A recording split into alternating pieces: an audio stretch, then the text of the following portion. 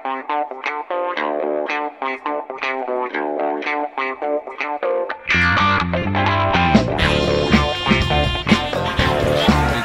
Uh-oh. Oh, they sneak a man open, and it's the rooster loose, and they're not going to catch him. Touchdown, Miami. 2 plays, 2 touchdowns in the third quarter, and a full-on shootout. This is the High Motor Podcast. Andrew Dowdy, Chase Kitty. It's the official podcast of Nebraska football, our time as the official podcast of the Sun Belt Conference. That was fun, wasn't it? I think it was last week we were the official podcast of the Sun Belt Conference. We did a pretty good time with that, didn't we? Great week. It was a good week. So we appreciate that partnership that we had with Sun Belt for the last 2 episodes, but now the High Motor Podcast is the official podcast of Nebraska football in appreciation for gifting us this content to open the show this week.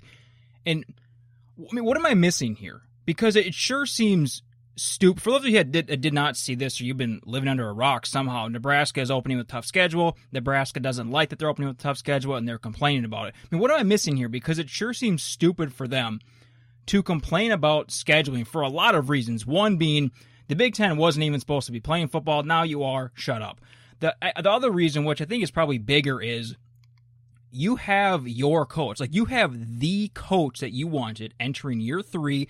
I get it's a weird year 3. It's not the normal year 3, but still, you have the guy who you believe is going to return Nebraska to its glory days, which, no, I think you and I are both on board with that. Glory day? Can we say that? I don't even want to say there were multiple glory days. It was like one day. I don't think that Frost is going to do that. We agree with that. Like, he's not going to bring them back to what they were before. Yeah. Hey Arnold's not coming back on TV. No. Boy Meets World is done. You have Nebraska, 13 total wins the last 3 years. You're not going to win very many games this year. And I know that you said that I love looking at these types of things, and I had fun looking this one up. Nebraska, 13 wins over the last 3 years.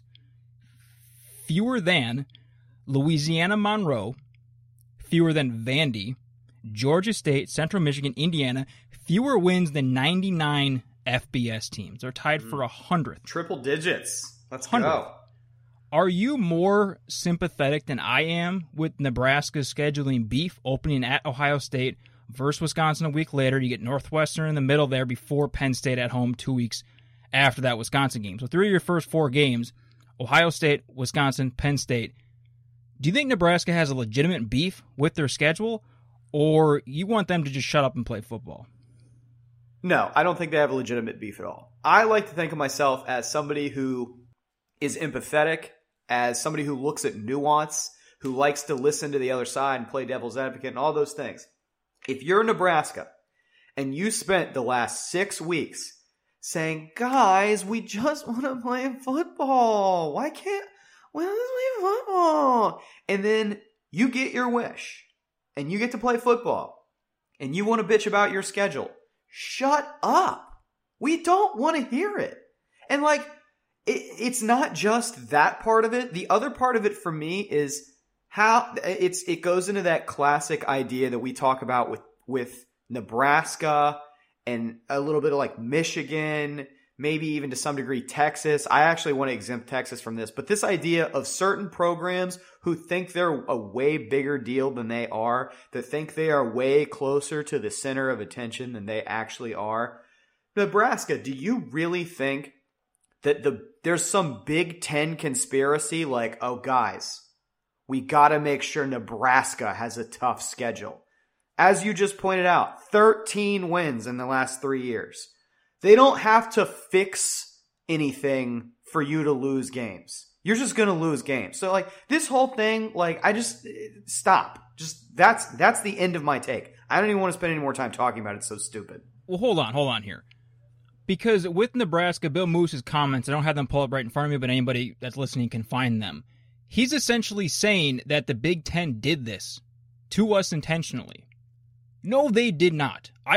Even if did they laugh about it internally? Like, I don't know, maybe. Like, before it came out, did they laugh and say, hey, wouldn't it be funny if they open with Ohio State, then play Wisconsin the next week, then we give them Penn State or Michigan the week after that, or a week after that? Yeah, maybe. Like, I don't know. Were there some guys that laughed about this or laughed when it came out because they thought it was funny after the lawsuit and Nebraska's complaining and all that? Intentionally, I would be shocked. I don't think that the Big Ten, after all of their missteps with transparency and communication and messaging over the last, 6-7 weeks now, I don't think that they would risk that getting out. I mean, if you remember, Nebraska whined about their cross-divisional games last year. I think it was last year. I don't think it was 2018. I think it was last year when that came out, saying that they wanted to play teams like Indiana more, and then they played Indiana and lost. Like, you're in the West. You're already getting the gift of not having to play Michigan, Ohio State, Penn State, and when Michigan State was a hell of a lot better than they are now, you're already getting that gift, not playing those three teams that are annually among the, top 10, 12, 15 in the country. I find this hysterical. Like, I found Scott Frost whining last year hysterical during that Iowa game. I found their complaining about the Indiana thing last year hysterical too. This is maybe even more hysterical. Just play football. This is a bizarre year. Appreciate that you're playing the game just like you said. Yeah, I mean, statistically, somebody in the Big Ten West is going to get banged on the schedule this year, right? Like, that's just... So it happens every year. I mean, that's not even just this year. Like, every year. Wisconsin 2 years ago, when they had a playoff contending team, they had a brutally hard schedule drawing, I think it was the top 2 or top 3 teams from the East. That's just going to happen every year to one team, and Nebraska doesn't give a shit when it happens to Wisconsin or Illinois or Northwestern or whoever. They care when it happens to them, and nobody cares. Yeah. That's it. We're done, right? But the Big Ten is back. Stupid. The Big Ten is back. That's a headliner. We jumped into it a little bit on Thursday's episode very briefly. And here's the piece that I want to get more into. And before this weekend, there was already a lot for us to unpack with this Big 12 stuff. We said we're going to elaborate on it. That was before Oklahoma State just shit the bed against Tulsa. And Oklahoma State is your playoff pick from the Big 12. I had Oklahoma coming out of the Big 12, winning the conference championship and going to the playoff. But I was extremely high on Oklahoma State before all the cancellations and postponements. I had Oklahoma State as the 9th best team in the country. Oklahoma State now goes and lays an egg against Tulsa. They should have lost that game. That game was worse than Iowa State's loss. That was worse than K-State's loss. Oklahoma State should have lost that game, and I'm having a really hard time all but eliminating them from the playoff discussion. I'm not going to wipe them out entirely because things happen and teams dramatically turn things around, and we've already seen this year a lot of postponements, kind of bizarre games. That could very well happen, but that was really something from Oklahoma State on Saturday. And we're going to have a lot to get to with the Big 12 and Big 10. Let's just start here. In your opinion, how does the Big 10's return, again coming on October 24th, how does that affect the Big 12 now after that miserable showing by Oklahoma State? What's the effect on the Big 12 now that the Big 10 is back and they throw at least one strong playoff contender in Ohio State into the pool? But then if you're high on Wisconsin, if you're high on Michigan, if you're high on Penn State or somebody else, how does that affect what the Big 12 now does after that Tulsa game? Yeah, so I feel like this is the question of the weekend, and so I spent a lot of time kind of playing out scenarios in my head, and what I came up with was I'm not sure how much it affects it. I'm not sure how much the Big Ten affects it. And the reason I say that is if you look at where the Big Ten teams are slotted in the AP poll as of right now, going into this upcoming week, post the Tulsa, Oklahoma State debacle, after all this, going into this week, Ohio State, I think we all agree, is the premier team in the Big Ten. They're at number 10 in the poll. Number 10. So they're not in the poll this week, I thought. They just came out with a new poll. Maybe it wasn't the AP poll. Maybe it was the coaches poll. But yeah, it was the coaches poll, not the AP. Yeah, because I was going to say, I don't think they're putting... I can't remember what Ralph Russo tweeted. Either they're putting Big Ten in next week or the week after that. Yeah, but yeah, so I get your the point. Coaches poll. They're at number 10 in the coaches poll. That's my bad. And if the AP poll plays out similarly, I feel like that's a big roadblock to the Big Ten getting a team in the playoffs. You're talking about having 8 weeks to make up ground, and it's not like the other teams that are ahead of them are going to have a similar period where they're not playing. They're going to have to make up ground just by playing. And, I mean, this is a pretty unprecedented scenario when you talk about how all this is going to play out. But when you look at the teams that are ahead of them, you've got Clemson, you've got Alabama, you've got both teams that are the most likely to win the SEC East, Florida and Georgia. You've got Oklahoma, You don't have Oklahoma State because they dropped to 18 after all the bullshit with Tulsa. But you have Notre Dame. I mean, you have a lot of teams that are now have inside position on getting a playoff berth over the Big Ten's most likely champion. And that's if Ohio State runs the table. Like, let's say that they don't. Let's say that they drop a game, which we all know statistically, a lot of these years, even really, really good teams drop a game somewhere. Pepper in all of the potential complications from coronavirus. I think that the Big Ten, I mean, they have a monumental challenge ahead of them. They are playing with one hand tied behind their back in terms of all of the extra roadblocks that are in their way.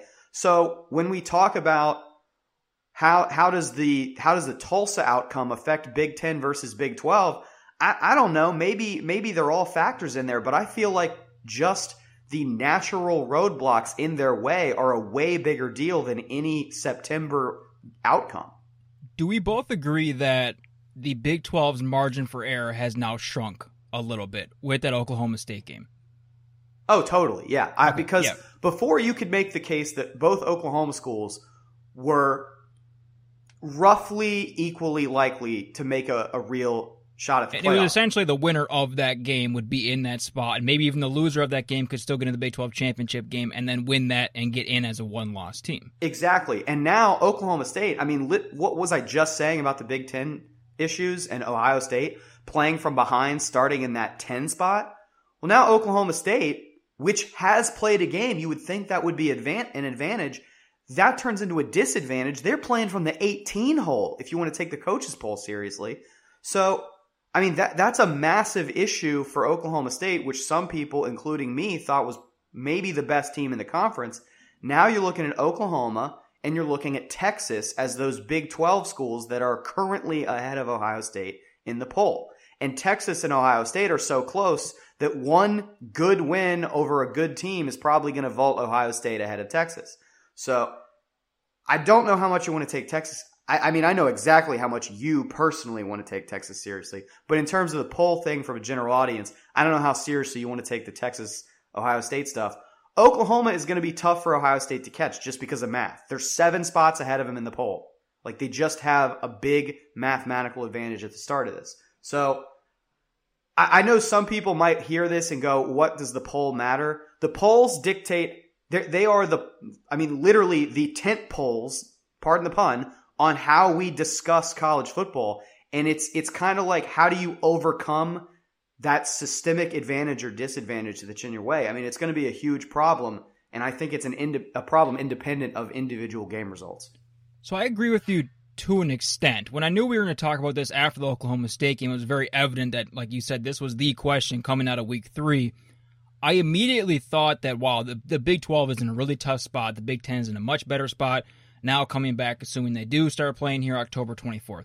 As I sat down and actually thought about it, to be very clear, I think the Big 12 is in a worse playoff spot than the other 3 conferences we know are playing. We can maybe add the Pac-12 to that discussion later this week, but for now, I think the Big 12 is in the worst playoff spot of any of the 4 Power 5 conferences playing. However, as I thought more and more about this is kind of where I agree with you a little bit. I started wondering if the gap between them and the Big Ten isn't that big, because I think the gap between Oklahoma and everybody else in the Big 12 is now gigantic. It is bigger than the gap between Ohio State and everybody else in the Big Ten. Ohio State is better than Oklahoma. We both agree on that. And before the season, I had Penn State barely ahead of Oklahoma State in my personal rankings. I think Penn State was 7 and Oklahoma State was 9. Now, after that Tulsa game, I don't think it's unreasonable to wonder if these Big Ten teams are better than the second best team in the Big 12, whether or not you think that's still Oklahoma State or Texas or somebody else. I think Ohio State is better, Penn State's better, Wisconsin is better, Michigan's better, Minnesota's better, and I'll listen to an argument for Iowa.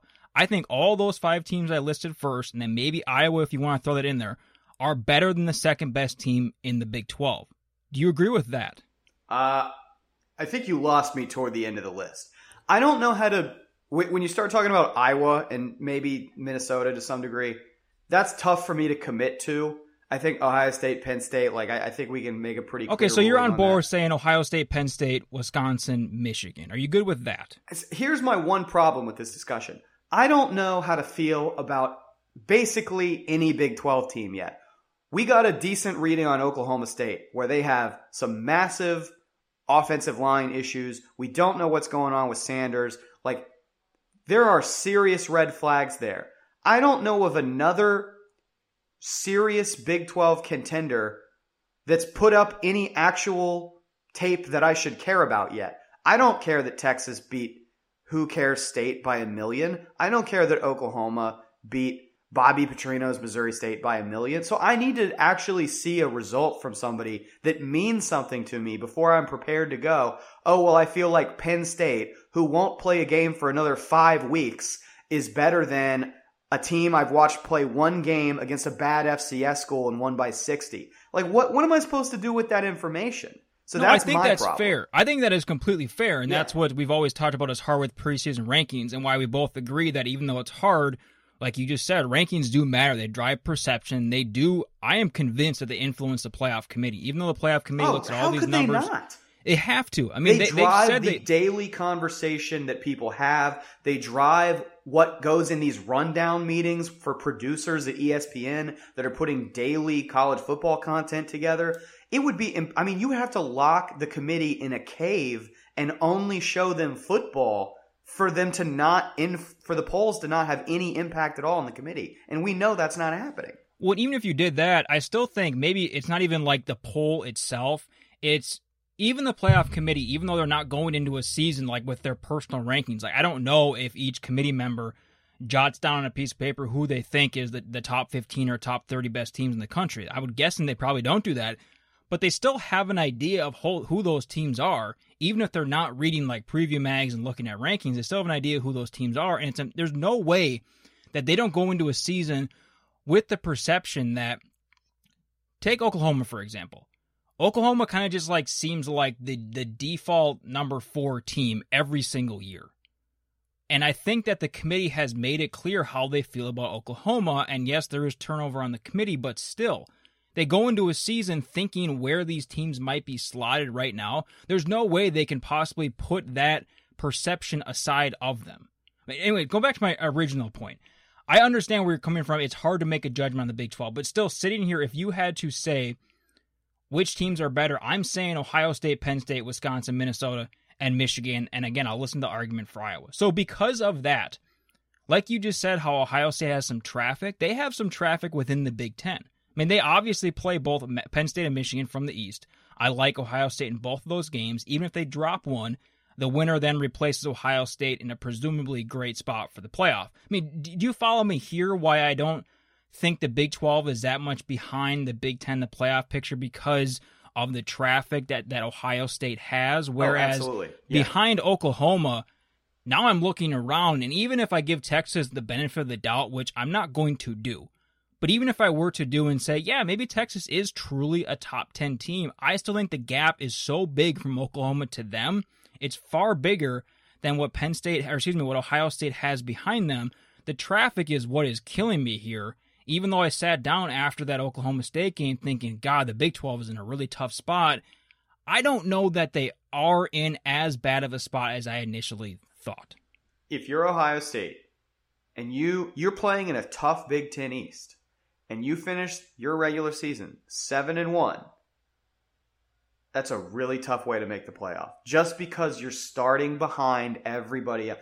You're talking about the rest of college football will have played for almost 2 months before you took the field. And now you're coming in as a 7-1 regular season team. You will have to have killed everybody else on your schedule and won the Big Ten championship game by 50 to make up that kind of ground. So it is a tough spot for the Big Ten, even if we can put aside all of the trappings and the bullshit and the fanfare of college football and can say, yeah, Ohio State's probably a top 4 team. That only has something to do with how the playoff is formed. We all know that there's a process beyond just who are the best 4 teams. They can talk all they want about we want the best 4 teams. We know it's more complicated than that. So, yeah, I think the Big 12 and the Big 10 both have problems, but they're completely unique problems that are very, very different. I'm sitting here thinking about the conversation that we had last week, which kind of followed up on the conversation we initially had when the Big 10 said that they were going to play 10 conference games and that's it. That was back in August. That was the original plan. And we had said, well, how different is this really than a 12-game schedule? You made the point of it's only the difference of 0 or 1 games, really, because the odds of a Big 10 team playing like a truly legitimate top 10 team are pretty small. Yeah, Ohio State was supposed to play Oregon. That's the exception. Even if you like Washington a lot this year, Michigan, Washington, Penn State, Virginia Tech. Those are the exceptions. But the difference between a 10-game season and a 12-game season is either 0 or 1 game because you're not playing like Akron. Does that really matter? You're not playing these FCS teams. Does that really matter that much? And then last week we had asked the question, okay, now what's the difference dropping down to 8? And even though we both agree that, yeah, you're going farther down the ladder, going toward, I mean, you said it's not even that far away from 6 games, and that isn't shit. That's half of a season. Now even sitting here at 8. But we still both agreed that it wasn't that big of a difference. Like, you're still getting all of your divisional games, and then you're still getting 2 cross-divisional games. You're only 1 game off of how many conference games you're playing. We both agreed on that. However, it's kind of ironic now that we're talking here about catch-up, and even though Ohio State's not, I don't even know who was on their non-conference schedule. Let's say it was like UTEP. I'm pretty sure it wasn't. But even though Ohio State isn't pounding UTEP or pounding UTSA or whoever. Just to cut you off really quick, I happen to have it pulled up. They get Illinois and Nebraska from the West. They get Illinois and Nebraska from the West. So whoever they were supposed to play in the non-conference, you're essentially replacing those games with like Illinois and Nebraska, those, because in my opinion, those are probably 2 of the 3 worst teams in the West. So even though Ohio State isn't pounding these bad teams in non-conference games that we agreed nobody really cares about. I mean, nobody cares when Wisconsin smashes San Jose State or whoever. But now it's almost like we need to care about that because that's the time when they are ranked highly and they stay ranked highly as opposed to playing catch-up. And they're not going to play catch-up with wins over San Jose State or Arkansas or whoever. But it's kind of ironic that you almost need those games to just be playing football. Like, what if the Big Ten had said, we're going to play 1 game on September 12th, and then we're going to play 1 game on October 5th, and then the rest of the 6 at the end of October. Even though they weren't actually playing their full season until the end of October, they were like staggering their games and essentially keeping themselves in a placeholder spot so they didn't have to play catch-up as much. You follow me with this? I do, and I'll give you another, whoa, what about this scenario? Again, like we said, the Big Ten not playing till late October. The fate of teams like Penn State and Michigan is probably more in line with being nicely ranked teams to buffer Ohio State's resume. They're probably more likely to be that than they will be legitimate playoff contenders. Are they able to get a worthy ranking that befits their status as teams when they're not taking the field until the last week of October? Is Ohio State's resume, when we get to December where we are comparing teams, is Ohio State's resume going to be watered down because these teams wouldn't have gotten the ranking that they normally would get if they're 7-1 going into November because they played a full schedule complete with a bunch of bullshit teams from September, versus what they're going to do now where they're not going to have the chance to actually achieve any wins on the field till almost November? How does that affect things? So there's a lot. I hadn't even thought about that. That's such a good question. I mean, we've talked a lot in the past about playoff rankings and when you beat a team in a certain part of the year, even though that shows up as the accurate result by the committee in November. I mean, kind of like with Florida State and Alabama a couple years ago when Florida State started shitting the bed that final year under Jimbo, we thought Florida State was going to be really good. Quarterback goes down. Turns out Florida State wasn't that good. And it's applying what Florida State actually turned out, not using, well, we thought Florida State was going to be good. When Alabama beat them, they were a top 5 or top 6 team or whatever. I didn't consider what you just said, how the analytics and the perception is going to be completely altered because all of a sudden, even though Ohio State's not playing somebody else from another conference, they're not playing like a Big 12 team that has already played 5 or 6 games. they're still playing games when the box score below them on ESPN is two teams that are 6-1 or 5-3 or 7-1 or something like that. That, I mean, talk about perception. That has to drive perception. You talked about last week how it's just going to look weird, like going into the Big Ten championship game December 19th, when maybe you have two 7-1 teams, and then in the other conferences they might be 10-0 or 10-1 or even 9-1. How do you compare those teams? I don't know. I have no answer to your question. I didn't even think about that piece of it. Oh yeah, there are no answers to these questions. We're just gonna have to find out. But I think they're all things to keep in mind, just how unknown all of this is, how unprecedented the nature of this season is going forward as we get closer to the playoff. It just feels like it's really unpredictable to try to place how things shake out for a team like Ohio State, who we all know is really good, but is just going to have a really non-traditional, non-linear path to December. You know what's going to be hysterical this year? We talk about the post-rankings interview with the committee chair and how we both totally understand the committee chair is playing politics, whether that's Rob Mullins or Kirby Hocutt or whoever it is now. They play politics. We understand why they do that. If I were them, I'd do the same exact thing. I wouldn't give answers that you don't have to give answers to. They're doing their job. Yeah, they're doing exactly what they're supposed to be doing by keeping the process ambiguous so they're not getting destroyed. To be very clear, I think the playoff committee has nailed every single playoff field in order since 2014. I have no problems with the 4 teams they put in each of the 6 years or the seeding. So I don't really have that much reason to question them, but they're intentionally leaving this process ambiguous. These interviews this year, I'm not kidding, they're going to be hysterical because they're not even going to know how to answer these questions because I don't even think they know how to weigh it. Before they actually knew how to compare an 8-1 team versus an 8-1 team, teams that have both played 6 conference games, look at their top 25 wins. I don't even know why they use it as an arbitrary metric. But before at least they understood how to compare these teams, and they would still go out there and feed us a bunch of bullshit, which, again, I get it. I'm not expecting them to tell us exactly what's going on in that room. But now they're not even going to know how to weigh the teams, and then they're going to have to go out and feed us a bunch of bullshit that they don't even likely believe. It's going to be hysterical. Yeah, I can't wait for this. I'm really excited because I feel like there's one of two paths. You go like full Mark Twain, like a man who always tells the truth, never has to remember what he said. Like you can go that and be like wildly transparent, which I would think would be pretty surprising and also pretty shocking. But it is one way they could play it. You know, when Reese Davis is dialing up, how are you comparing 2-0 Ohio State with, 7-0 Oklahoma? Like, how are you supposed to? So you can do that. Or they could go the other way and like lean into some more like, let's go like full blown Departed. Like, I tell reporters, feed them shit and keep them in the dock. Like, whatever. You could go. I have no idea what's going to happen. It's totally. I don't know either, and I can't remember what the schedule is for playoff rankings being revealed. But yeah, you're right. You said that. So Ohio State opens up with Nebraska. I can't remember who they play. Let's just say that Nebraska, the rankings came out. Penn State, Rutgers is their first 3. Yeah, so I think that the rankings will probably come out right after that third game or maybe the week after that. So they'll be 2-1 with 2 shitty wins, we assume, and 1 pretty decent win. Whereas Oklahoma will have played, again, shitty in Missouri State, K-State, Iowa State, Texas, TCU, Texas Tech, and Kansas by then.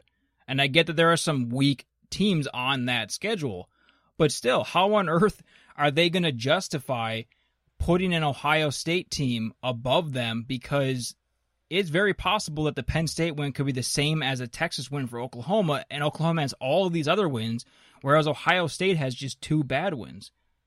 It's going to come down to perception and where they thought they were ranked in the preseason, and we're going to see a lot of what we see when there are teams ranked in those first playoff rankings, even though they didn't have a real win. It's like those teams that are 9-0 who haven't beaten anybody yet, and you can't sit here and tell me that you put them there because of what they've done. You put them there because of the preseason perception of them, and that's exactly what's going to happen this year. Anything else for this? Because I don't see any other big picture takeaways from week 3. I think this is the big one here. Anything else big picture before we move on and do a brief look ahead at week 4? I think we agree that we don't know anything. We don't know shit. Nothing. Nor does the playoff committee. And we don't even know why you guys listen to this podcast. 35 games are scheduled for now for week 4, by far the most of any week thus far. I think we had 21 in week 2 and 23 last week. Some cancellations again hitting week 4, but 35 games scheduled for now. Starting 1 on Thursday, 1 on Friday, 33 on Saturday. Last weekend was supremely weak. Going into the weekend, it was weak, and it proved to be weak. Now the SEC is back. The Big 12 conference games start. K-State, Oklahoma. Army, Cincinnati, I think is very intriguing. That's probably the G5 game of the week to watch. Florida State, Miami on that week 4 schedule. That's where game day is going. I believe that's the ABC primetime game as well. Then you get some decent, not great SEC games. What stands out to you right now as we look ahead to week 4, and what storylines are you watching? Well, let's start with something we were referencing earlier in the podcast in Oklahoma State. I was telling you off the air, I saw some people on ESPN, people I like, talking up West Virginia as a Big 12 dark horse, which is absolutely ridiculous. We have, just like I was saying, we don't know how to grade Oklahoma or Texas.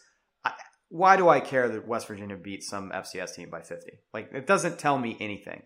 That said, if Oklahoma State's offensive line doesn't figure some shit out between last Saturday and next Saturday, the Stills brothers are going to just destroy them, okay?